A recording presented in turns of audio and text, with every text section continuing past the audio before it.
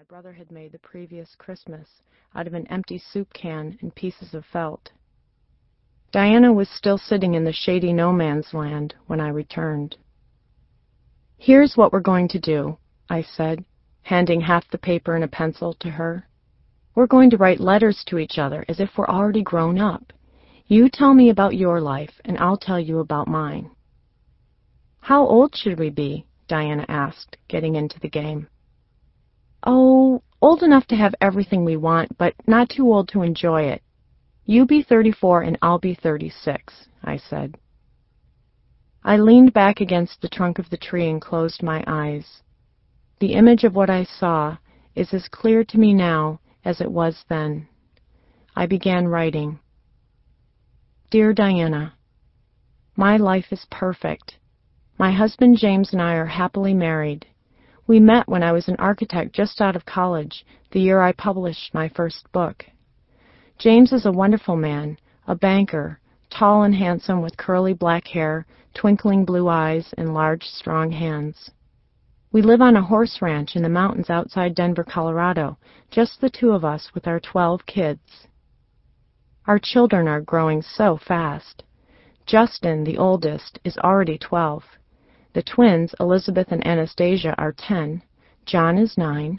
Rebecca and Christian are 8. Emily is 7. Ben is 6. Julia and Molly are 4. Thomas is 3. And Sarah is 1. As you can imagine, they keep me very busy. I have time for myself, though, too. I love to go horseback riding in the mountains, paint, write, or play tennis during the day. At night, James and I often go to fancy restaurants with our friends. Our family lives in a lovely old Victorian mansion that's painted blue with white gingerbread trim. It has a large porch that goes all the way around the house, and bedrooms for each of our kids. A swing hangs from the branches of a tree in the front yard, and in the back there's a playhouse with lace curtains in the windows, barns with chickens and goats, and a rolling green horse pasture. Despite the demands of our busy household, I am able to manage everything quite effortlessly. I love my life and feel lucky to be the woman I am, the mother of 12 beautiful children, and James's wife. I hope your life is wonderful too, and that you will be coming to visit us here soon. Love, Maria. As I read my letter before handing it over to my sister, I felt warm and quiet inside. I loved this woman I imagined I would become, this capable, vibrant, sexy, beautiful wife and mother. I knew that her toes were manicured, her purse well organized, and her children neatly dressed and polite. I loved her life, the wholeness and fullness, joy and satisfaction in it. I felt as if great things were possible for me, things that felt real and familiar even though there was no evidence of them in the life I was now living. I was a secret, being kept hidden until the time was right, ripening and waiting for the external world to change before I could be revealed. I imagined this woman I would become as if it were already done, as if it were already true for me. Each of us, in the most silent part of ourselves, has always known who we are. The eyes that look into ours from the image in the mirror recognize something that does not change with time or age. It would take me 24 more years to spiral into this center of myself, to discover and begin fully living the sense of happiness and possibility that I dreamed for myself when I was 12. And in the process, I would have to learn to be fiercely honest with myself and with others, and to unravel, with integrity and discernment, all my ideas about the way life is supposed to be. Part 1. 10 Days, 10 Years. Summer, 1998, Sunday. The only light in the room came from a single kerosene lamp. I ran my hand along the wall beside the wide plank door, found a switch, and flicked it on. A copper lamp with a fringed shade made a circle of light on the small wooden table next to the bed. I stood in the center of the room and felt a sense of excitement growing in me.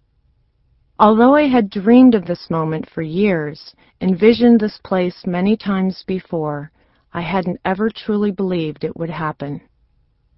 The idea of a retreat had been planted in my heart in the first months after Hannah's death. Holding her lifeless body in my arms, part of me had released itself. Something in me had irreparably changed. I had known then that I would have to get away, to immerse myself in a silence that was only mine if I were to ever understand fully what had happened, if I were ever to know what I was supposed to do next. The Hermitage, the center where I was now staying, had been established years ago by an elderly Mennonite couple who had converted a huge barn into several floors of small bedrooms, libraries, and a kitchen dining room. For a modest fee, guests were given their own rooms and bath and encouraged to spend their days quietly on their own, reading, painting, writing, or walking in the fields and surrounding woods. All meals except for breakfast were prepared by Mary and served to guests around the farm table in silence. It seemed the perfect space for my retreat.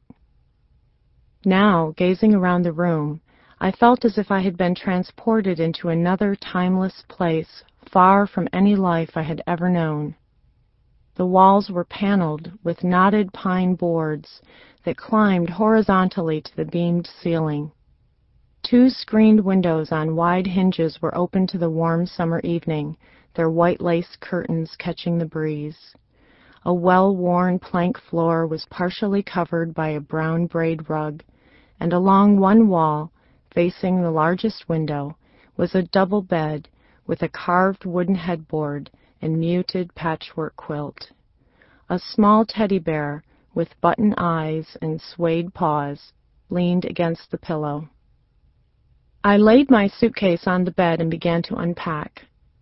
I stacked my folded clothes in the drawers of the simple bureau, placed my new journal alongside a silver pen on the small desk that sat beneath the window across from the bed, and slid several photographs of my husband Claude and our 4 children, Will, 10, Hannah, who would have been 7, Margaret, 3, and Madeline, 2, under the edges of the window frame above.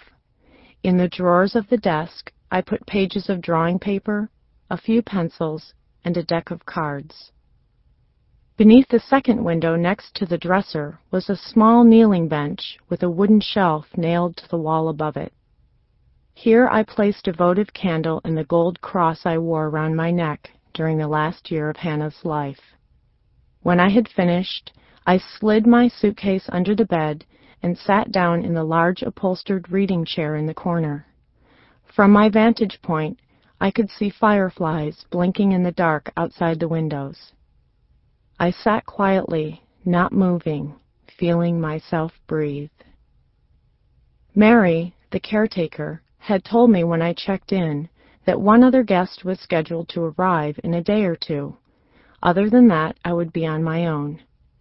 Having shared a room with 2 younger sisters until I was 18, and never having lived on my own, the idea of so much solitude and silence seemed too good to be true.